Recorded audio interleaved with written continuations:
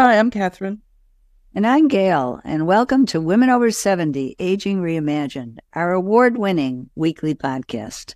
Please visit womenover70.com and consider joining Aging Reimagined Circle, our sustaining membership fund, so we may continue to inspire women to age with curiosity, courage, and creativity. Members enjoy monthly programming and probing discussions, and we hope to see you there. And today we are delighted to be talking with Carol Marin. Carol, age 75, has worked in hard news and TV and print media for 50 years. She reported for national CBS News and 60 Minutes 1 and 2. It's true that you are esteemed for investigative reporting that resulted in breakthrough stories in really high-profile areas such as politics, public corruption, and organized crime. And then in 2002, Carol repurposed her career to form an independent documentary company with her colleague Don Mosley, Marin Corbin Productions, which is housed at DePaul University. And for the past 8 years, Carol has directed the DePaul Center for Journalism Integrity and Excellence, where she also teaches a 2-quarter-long course in advanced reporting. And over the years, Carol's learned the art of being nimble while navigating commitments and priorities in her personal and professional life. So welcome, Carol, to Women Over 70. We are so happy and honored to be with you today. And we want to thank Jill Stewart, also a Women Over 70 guest, and another DePaul person, for connecting us with you. So, your work has had such tremendous social impact over the years, and it's well documented. So let's kind of focus on the last, 2 decades.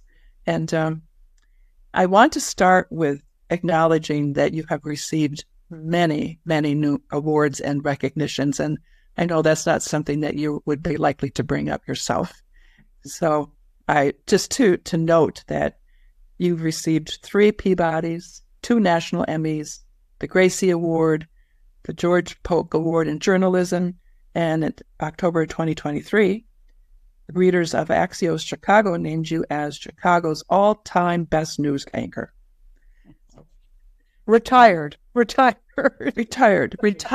anchor. Yes, that's true. But I'm curious. What do these awards and recognitions mean to you? What do they represent for you? They're wonderful, and I'm proud of them. And yet, what I tell our students at DePaul is that, you're only as good as your last newscast. You can't turn them into earrings. You can put them on a shelf. And sometimes because I've been on TV for so long, if somebody invites me to give a speech, they almost feel duty-bound to give me an award. So I had stacks of plaques from wonderful organizations, bar associations, things like that. But it was really just a kindness, but you can't put that stuff on your wall. You can't live off those things. You have to somewhere please yourself every day if you can with the quality of your work, but not get too carried away with the stuff. Because as one of the wonderful women who does all of the custodial work at DePaul said to me, because I had to get rid of some stuff. And she said, "Don't you have anyone who loves you? Don't they want these things?" My kids don't want these. They are wonderful, but at some point they go in a closet, and then at some point, they get kind of sent to the dust heap of history. Well, you can take a picture of them. Exactly. So tell us about the mission of DePaul Center for Journalism Integrity and Excellence, and it has a strong ethical footprint, which I know is from you. Tell us how did this come about, and why the focus on ethics? So for the longest time, Don Mosley and I, who's my longtime producer and greatest colleague, and I had an office at DePaul, and we took students who worked as our interns on our film projects and our journalism projects.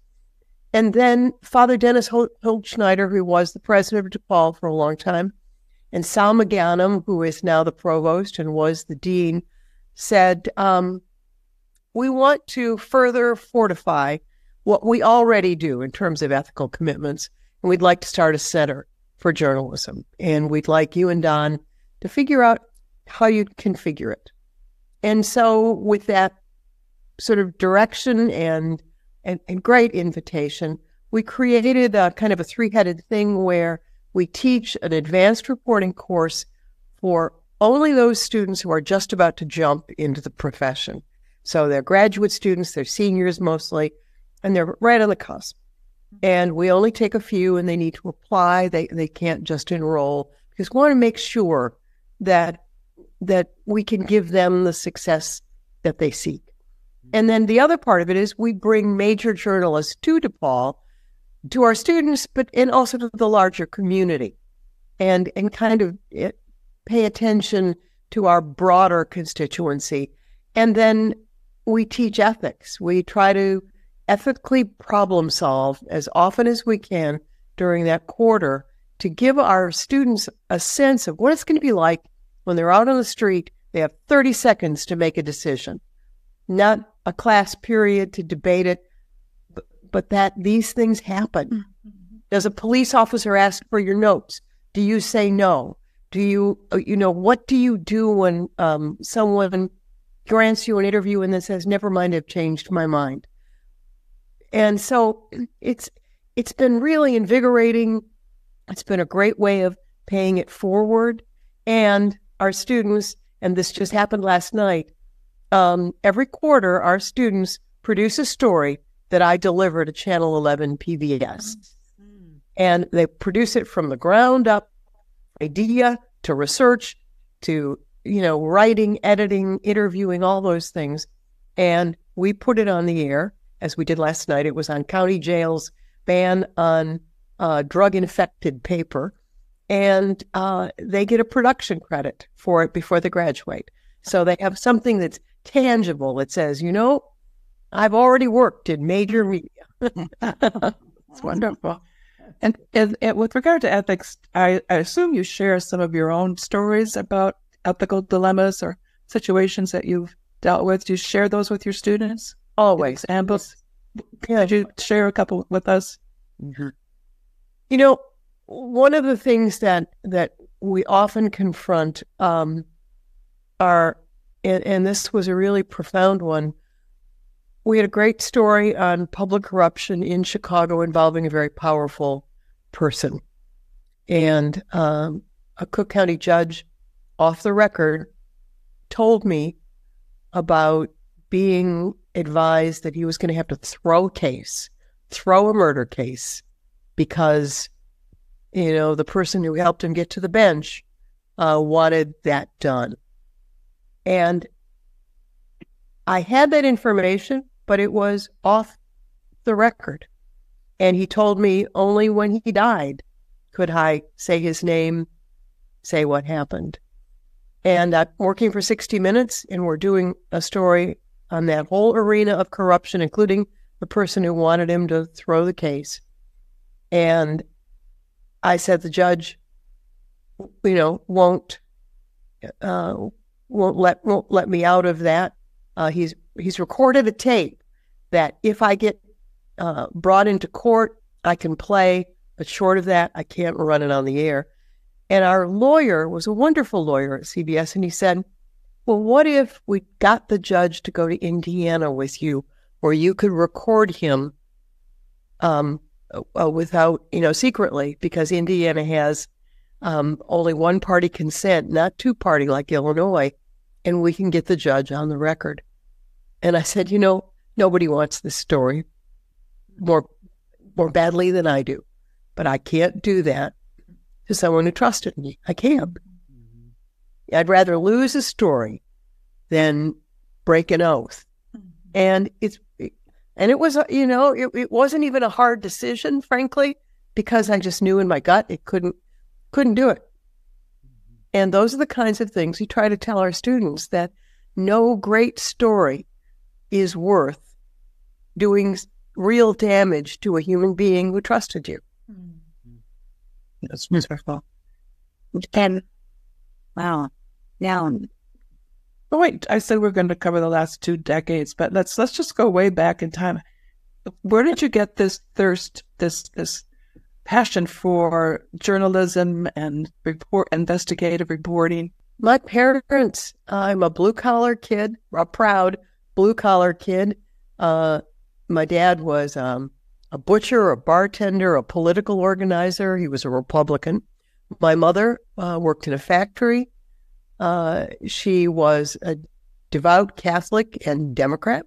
And we didn't have a lot of money, but the money we had every day brought in all 4 Chicago newspapers, because there were 4 at the time. The Tribune, the Daily News, the Sun-Times, Chicago Today. And then my father would buy a 5th that came out weekly, the National Observer.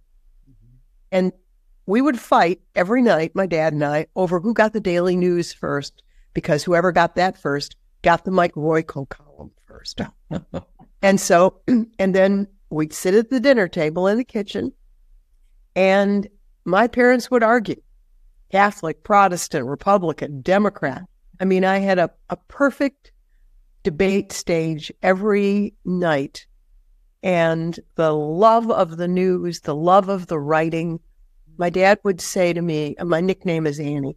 Go, Annie, look at the cover of the Sun-Times. It says that the murder victim was 46.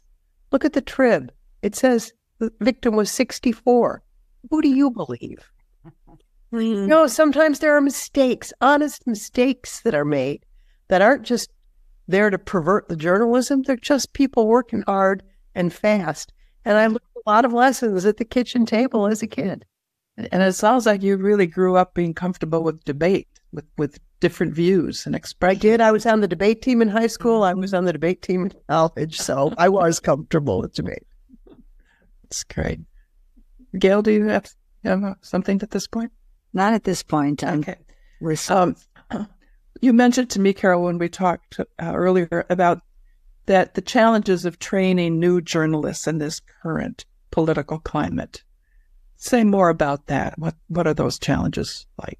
Well, so much has changed. You know, when we started this Center for Journalism, Integrity, and Excellence, it was 2016. It was right after, or right in the midst of the Trump campaign and the intensity of so-called fake news.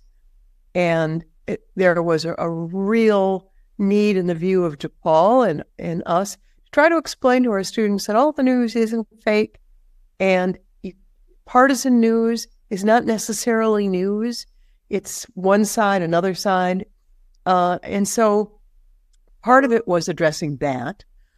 Our students come out of a time, and COVID hasn't helped it, where they believe that there's no such thing as objectivity. Veiled value, arcane concept. And while I can agree with them that absolute objectivity does not exist, but our attempts to be fair and as objective as we can should prevail, for many of them, they feel that they need to tell their own truth, their own belief. And one of the things that Don and I do in class is say, that's fine, we're not your parents. You go forth and believe and do what you choose to believe and do. But in our class, you're not going to do that. In our class, the standards for that class are, it's other people's story. You're not going to get in the way of other people's story. You're going to try to handle their story with care, yes, with some of your own personal experiences to inform you, but our job is not to cry along with the person who's crying, because they're not equivalent. That person's sorrow is something we are reporting on. And so our job is to somehow let their story breathe. And then when it's over, get in the car or get in the house, we can cry our own tears later. But for us, the story is to really help the world know someone else's truth. What kind of, what do your students envision? What kind of journalism do they envision? Many of them envision community journalism, which is really interesting, local and community. They are very sensitive to the fact that there are news deserts all over the United States, that the constriction of media companies is profound. There are neighborhoods on the far south side. They've got nobody covering the news. And so a lot of not-for-profits are now beginning to try to fill that gap, or to at least address it in some way. So they're aware that many of their communities are not well covered. And in our students, I hasten to say, at DePaul, and you two know this very well, DePaul is one of those phenomenal institutions that back at the turn of in the 19th century, 20th century, we had no quota on Jews at DePaul. University of Chicago did, Loyola did, some of the other, the big ones did. We didn't. DePaul is a blue-collar school. Many of our students, even today, are first generation to go to college. And so our students, by and large, are wealthy. Their parents are scraping and saving and borrowing to get their kids to school. And those kids are working, I don't know how many jobs while they're going to our classes. So they have a kind of granular commitment and sense of the urban landscape, but they also are aware of many are Hispanic, Black.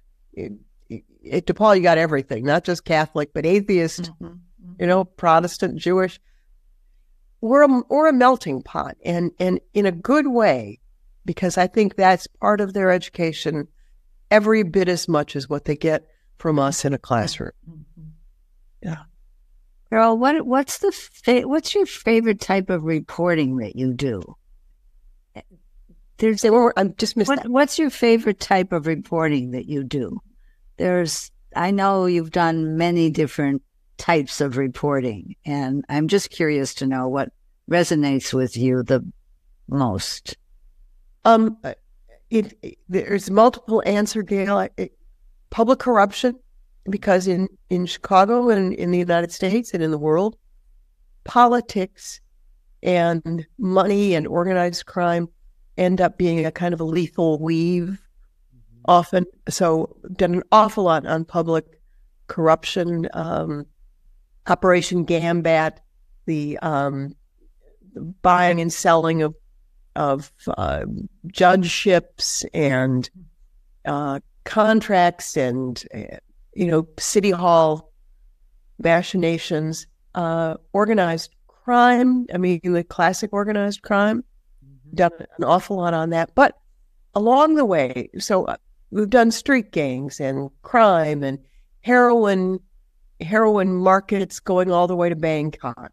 I was in Afghanistan right after 9/11 because I was in the fall of a building in 9/11. And all of those contribute to, sort of a great sense of the reporting I love. But I also love the reporting that tests different kinds of writing. We've done documentaries on the facially disfigured at a time, a long time ago, when you wouldn't see a melted face on television. And we follow many of these stories again and again and again over 10 years, 20 years, 30 years. So Don and I have gone back to these same themes again and again, because each time we know a little more going in and we learn a little more coming out. Mm-hmm. So you're a documentary company. Thank you. Tell us more about that, and how do people find you? Well, it folded. We folded it. After we left CBS Network, for 5 years, we housed ourselves at DePaul and we produced a documentary on the priesthood and the older men who were going to the Catholic priesthood right after the major scandal that was literally a come to Jesus moment in Texas for the bishops and the pedophile scandal. We've done a documentary on a failing school on the south side of Chicago the west side of Chicago, and how they pulled themselves into sets that no one believed was possible. So we did those things. One of the things we learned a lot about documentaries, and our students will say, I'm going to documentaries, and we say, oh, that's great. Where are you going to run it? Because there's very little real estate available to put your documentary. Mm-hmm. There aren't, the major networks don't do them particularly anymore. And documentary companies, documentary outlets, Netflix, they've got teams of people doing them. They reject most of them. So getting funding for them is really tricky. Getting a space to air them, very tricky. So it was an education for us. And at the end of it, NBC called us and said, all right, you quit back in 1997. That management's gone. Will you come back and be the political editor? Mm-hmm. And we said, yes. And Chicago Tonight PBS called. One of the things I learned along the way was I never wanted to work for one company alone any longer. So we did work for 3 different outlets, including the Chicago Sun-Times, which for me, who knew I would end up being a newspaper columnist at sort of the tail end of a television career. That usually doesn't happen, but it did. Yes. I've seen you at 2 events recently, and that focused on women's rights, and one was focused on the Me Too movement, where you interviewed the reporter who helped break the story about Harvey Weinstein, and the other was about it was at DePaul, and it was you were in the audience, and there was the panel with the Janes, the original Janes, the underground. Oh my God. Yeah. And I just, I'm wondering how you've used your platform, or what your involvement is in highlighting issues that are significant for women. I believe, and this has been a tricky part. This is part of the ethical mind. For as long as I've been a reporter, in order to do reporting and not take a side, but let the sides speak their values, their oppositions, I have recused myself. I don't sign petitions. I don't give political contributions. I give this little speech to students. Said, for the privilege of being a reporter, you give up some of your normal rights as a citizen, in my view, just in my view, that you have to persuade people that you can listen to them and not let your stuff get in their way. Long ago, and you remember, and I'm trying to remember, Ryan White. Remember Ryan White from Kokomo, Indiana, one of the first AIDS kids. He had AIDS and he was thrown out of his school, and no one wanted to go near him. They thought he was going to infect them just by looking at them. And around that time, someone asked if I would join a board, the Ryan White Foundation, to fight against this kind of AIDS. I declined. And the reason I declined was I still wanted to be able to go to Kokomo, Indiana, and sit down in somebody's living room and listen to their fears and listen to their beliefs. And so I take what some people might think is kind of an extreme point of view in terms of what I think is ethical due diligence. And And we're all different, and I respect my colleagues who do it a different way, but that's how I do it. So I don't march. I don't sign petitions. And I guess now I could, except I'm still delivering our student stories to PBS Channel 11, and I never want to give them difficulty by coming on as a perceived partisan. Understand. Let's switch gears a little bit and talk. You've been a high-profile media person for all these many years, and you have you're a mother, and you have a family. And you said something to me when we had our pre-conversation about what it's like what you've learned about being nimble, about navigating the personal and the professional. What have you learned about that? What advice do you have to impart to others? Being nimble is a lot like sausage making. It isn't pretty. And it's never utterly successful at all. I have two sons. Joshua is my older son, who will be 38 in December. Gideon, my younger son, who's 36. Josh is married and has a gorgeous baby boy, 3 years old, summer grandma. And my younger son, Gideon, is profoundly physically and mentally handicapped. And so he's in residence at a phenomenal Catholic residence, Misericordia in Chicago. And this gets, Catherine, to this ethical part again. I would get calls from time to time saying, we know you've got a son at Misericordia. We know you have a son with seizure disorders, cerebral palsy, all those things. And we want you to do the story involving our son, our kid, our campaign to get more programs. And I explained to him, I can't, because I can't use my reporting or even the possibility that I would be an indirect beneficiary of the pressure that reporting might put on institutions. But I can direct you to really good reporters who really know how to do this, and I can assure you that they're trustworthy and honorable. So my kids, Joshua, when he was a little boy, we were walking down Armitage Avenue, and somebody drove by in a car and yelled something obscene at me. And he sort of heard it, he sort of didn't. He said, Mom, do those people know us? And I said, Josh, they think they do. And he said, what did they say? I said, we're not going to worry about it.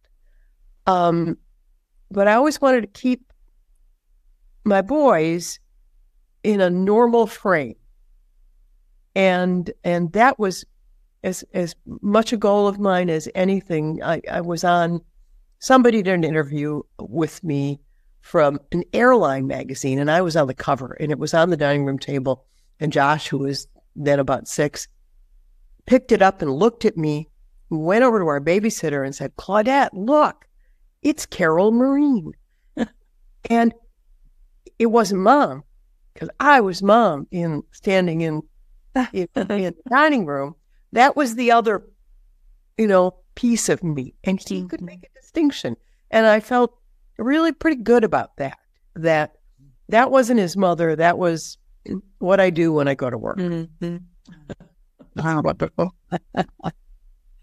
So was it difficult all those years navigating being a woman, having a family, being in a career that was so demanding as yours was?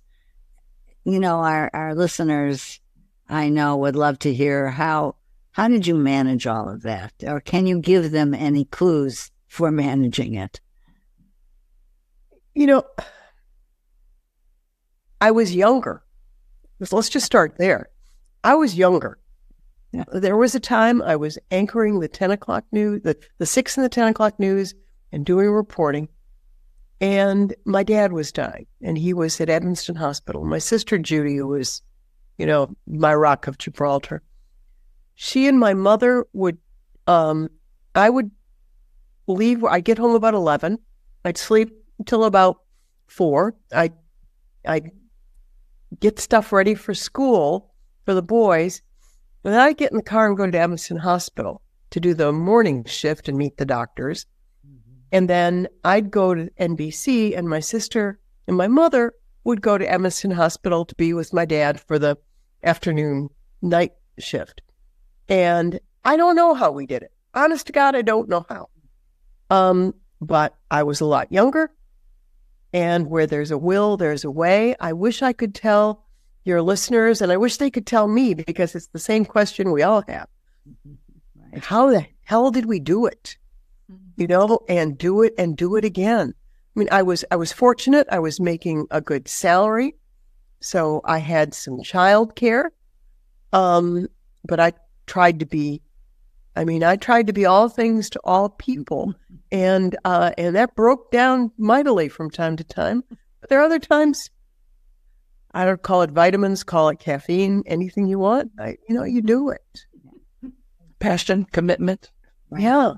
Yeah. Sure.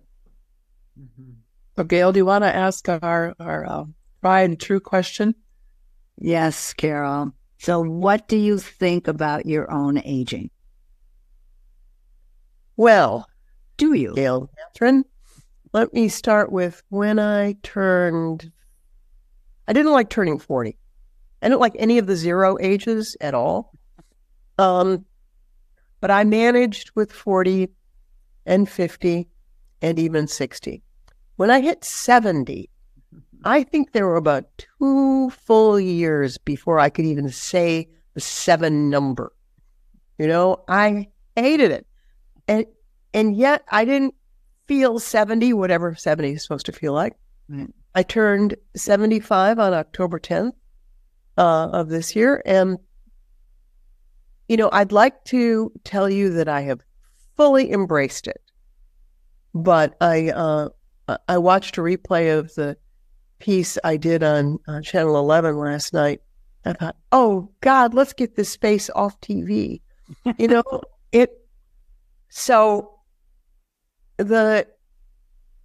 don't know any of us who's thrilled with what comes with age and skin and all those things, but it's better than the other possibility, as we all say.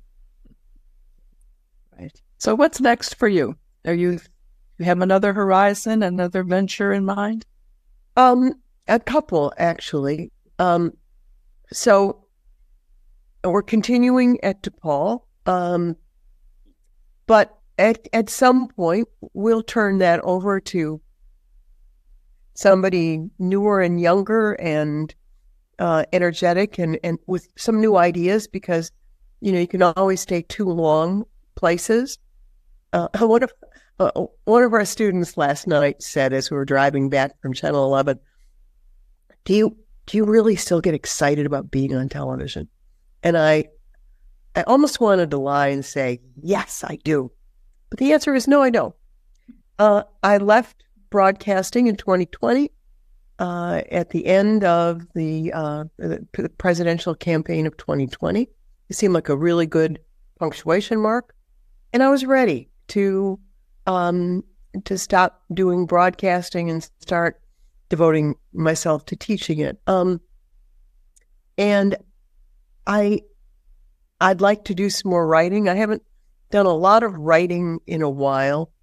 And Don and I have a couple of books that they're boxes of documents and scribbled parts of manuscripts that we would like to put together on a couple of stories that we care a lot about. So there's always something. I went to Paris in October, and that was great. I ride horses, and I want to keep riding horses. And I cook a lot. So I have a ton of things I love to do, and I have family I love to do it with, and and friends that sustain me. So there's plenty out there for me. And sometimes still just organizing it, you know. I sometimes say it's too much of a good thing. It's the truth. It really is the truth. That's great. Well, Carol, thank you so much for talking with us and spending time and allowing us to share your story with the wider public. So, well, you made it so easy, and thank you very much for guiding this conversation and making it a pleasure. Oh, Thank you. it was our pleasure. And listeners, thank you for your loyalty. Because of you, our numbers are growing all across the country and overseas. And this is a good thing. Still, we need more subscribers and reviews on Apple Play and YouTube. So support Women Over 70 and let your voice be heard and help us change the conversation about women aging.